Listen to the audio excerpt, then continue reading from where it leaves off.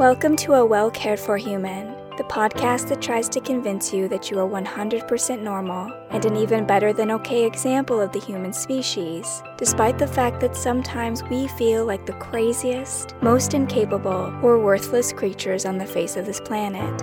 I'm Corey, an author, a creative, and the host of the show. Whatever you're bringing to the table today, I hope this episode proves to be a dose of inspiration for you on your quest to become a well-cared-for human. You can find the episode show notes, your free wellness blueprint, and more at awellcaredforhuman.com. And as always, thank you for listening.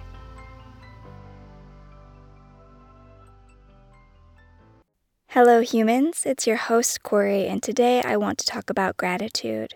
And I'll start off by being very honest that early in my healing adventure when something terrible would happen, like my mom ending up in jail, or being bullied, or wrecking my car, or getting dumped, really any crisis, pick a crisis, often very well-meaning people would say something like, look on the bright side, or count your blessings, or be grateful that X, Y, or Z didn't happen. And essentially what they were trying to tell me is to be grateful. Something terrible happens, and it's, Corey, you should be grateful. The only problem is that it's really hard to be grateful when you're in a lot of pain. When the world is really dark and grim, it can feel downright impossible to look at the bright side. And sure, I can recognize that I wasn't born in the slums of India. I have a fully functioning body, decent health. I'm not homeless. Of course, I can look at the state of the world, do the math, and realize I could have been born in far dire circumstances. As bad as things were, they could have been a lot worse for me. But when you're in pain, you don't want to hear be grateful. When your heart is broken, when your life is falling apart, when you're frustrated with where you are or who you are, be grateful just sounds like another one of those toxic positivity platitudes that people like to throw around in order to smooth things over. And that's how I felt for a very long time. However, my feelings have since changed. Now I believe that there are many practical benefits to working with gratitude.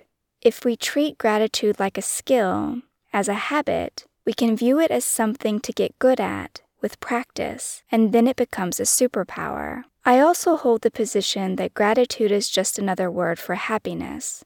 The more comfortable I am being grateful, the more comfortable I am with being happy. Gratitude is a good counterbalance for negative habits like catastrophizing, which I talked about before, and the tendency to expect the worst, or negative habits like worrying, which we develop to keep ourselves safe. Gratitude can help us relax and be present. It makes us more resilient to change and difficulty. If something difficult happens and your habit is to react to the situation with gratitude, not only will it make the situation easier to bear, but it will empower you to have stronger mastery over your energy, giving you that ability to shift from a tight negative space in your mind to a more expansive positive one, for example. And the more you practice gratitude, the more confident you'll be in your ability to be okay no matter what happens to you, and your ability to pull through something stronger and better than you were before. There's also a connection between gratitude and being fully present in life. When we worry or stress or obsess about how things aren't the way they should be, we're usually living in the future. Or if we're struggling with regrets or guilt, then we're living in the past. But gratitude keeps us in the present. And we can really only solve our problems when we are in the present moment, with those problems. Joy also exists in the present moment. So we could also say that gratitude is a gateway to joy. In fact, it's not so different from the happiness advantage that I mentioned in an earlier episode when I talked about Shawn Achor's Happiness TED Talk. I'll put the link to that video in the episode description if you want to revisit it again. But in short, what he says is, quote, it's not necessarily reality that shapes us, but the lens through which your brain views the world that shapes your reality.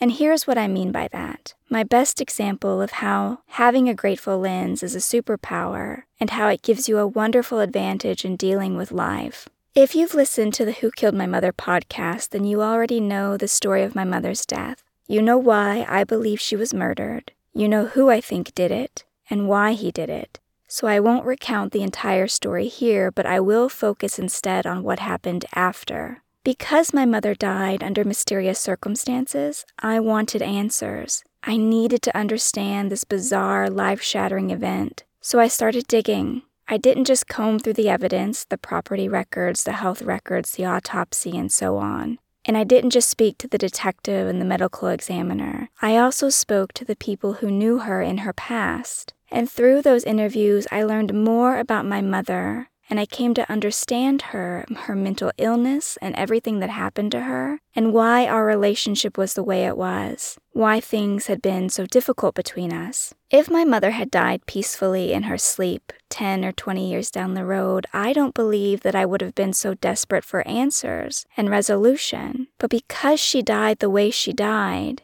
and because I needed answers, I couldn't stop until I got them.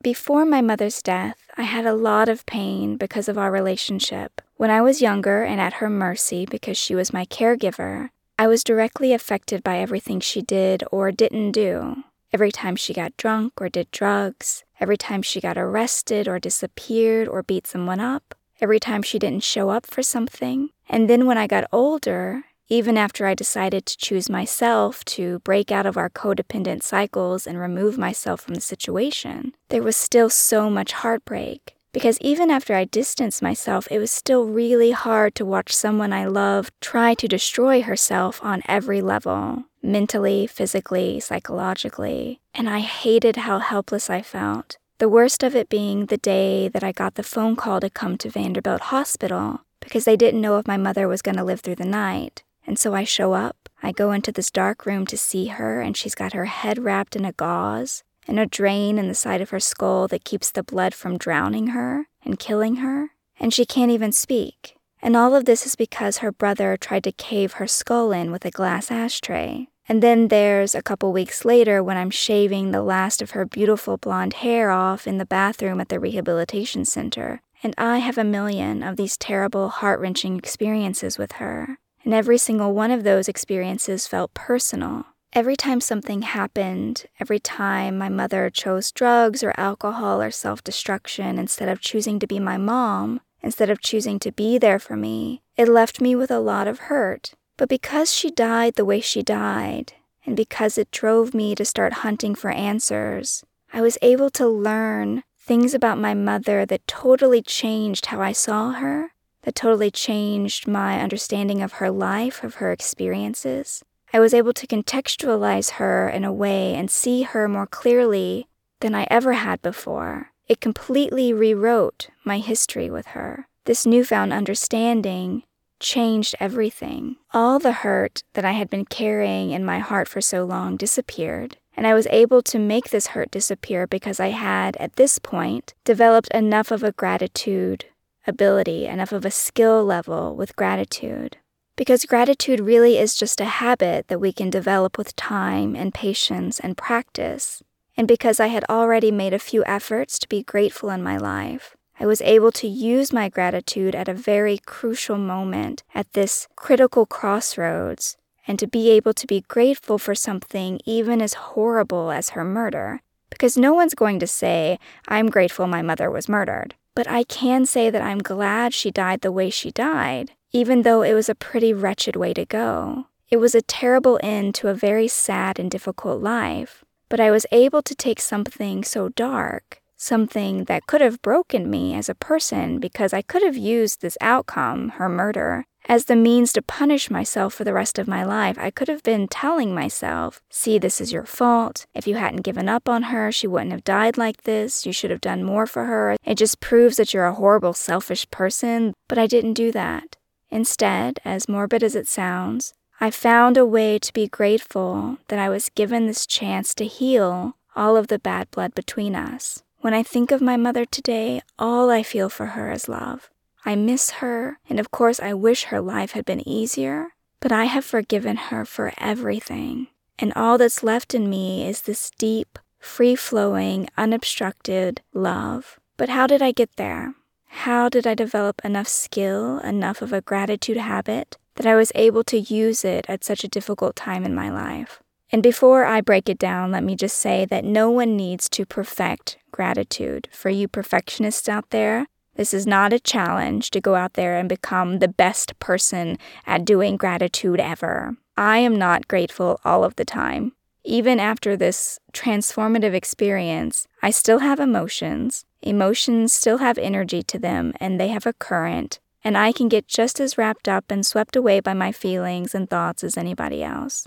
You don't have to be perfect. You just have to practice it enough that you can reach a certain threshold so that, like me, when you catch yourself being ungrateful, you know how to bring yourself back. It's a muscle that I know how to work now, and all it took for me to develop that muscle was commitment and practice. And that's why I like that it's called a gratitude practice, because that feels really honest and accurate to me. It is something that you practice. So what does a gratitude practice look like? What are the things that helped me to develop a habit of gratitude? I've got 5 suggestions. Of course, number 1 is meditation.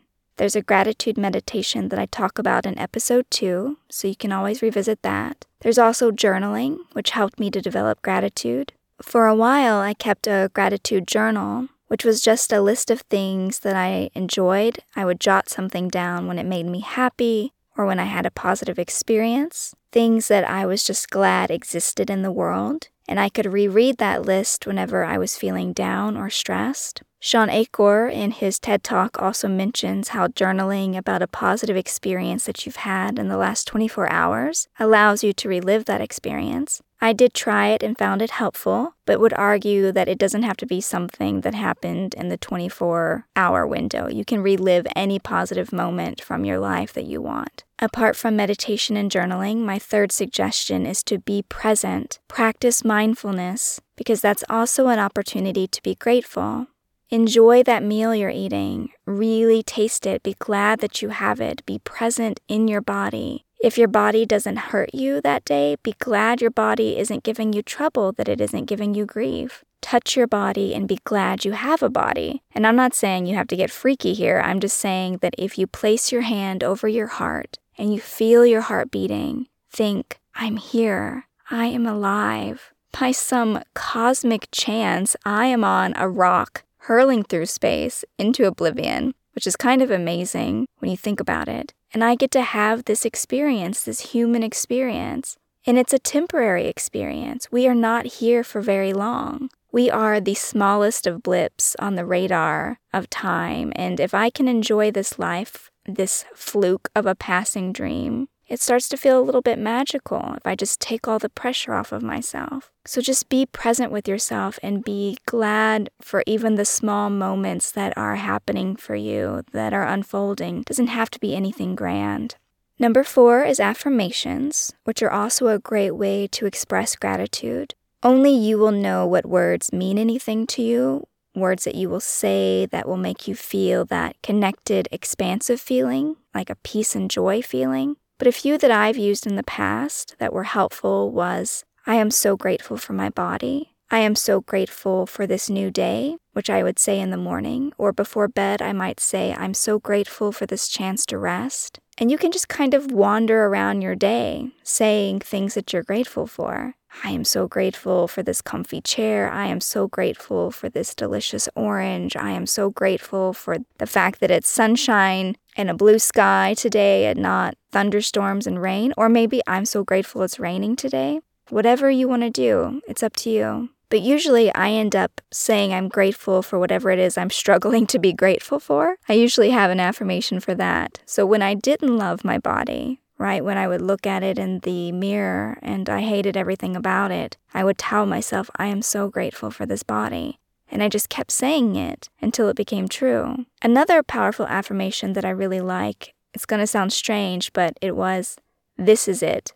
That's the whole affirmation. 3 words. This is it. Which I know sounds weird, but when I say this is it, I get this strong sensation of presence, of satisfaction. Somehow it connects me to the idea that I don't need to do anything else. I don't need to push and strive and struggle.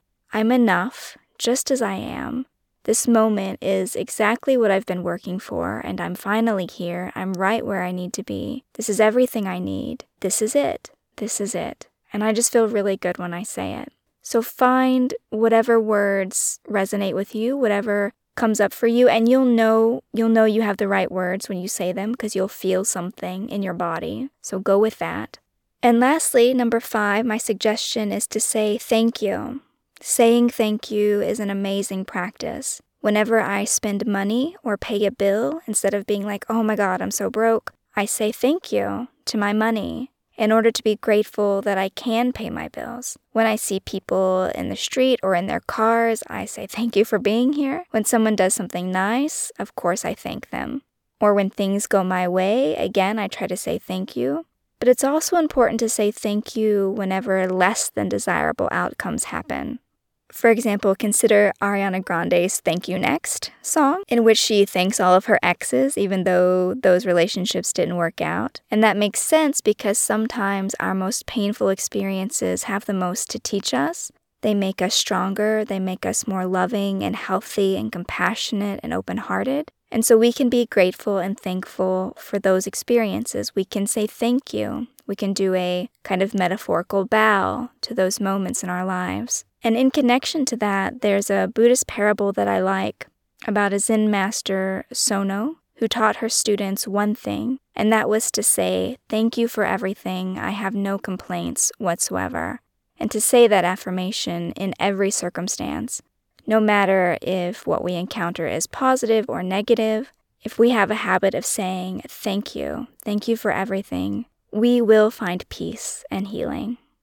So that's it for this week.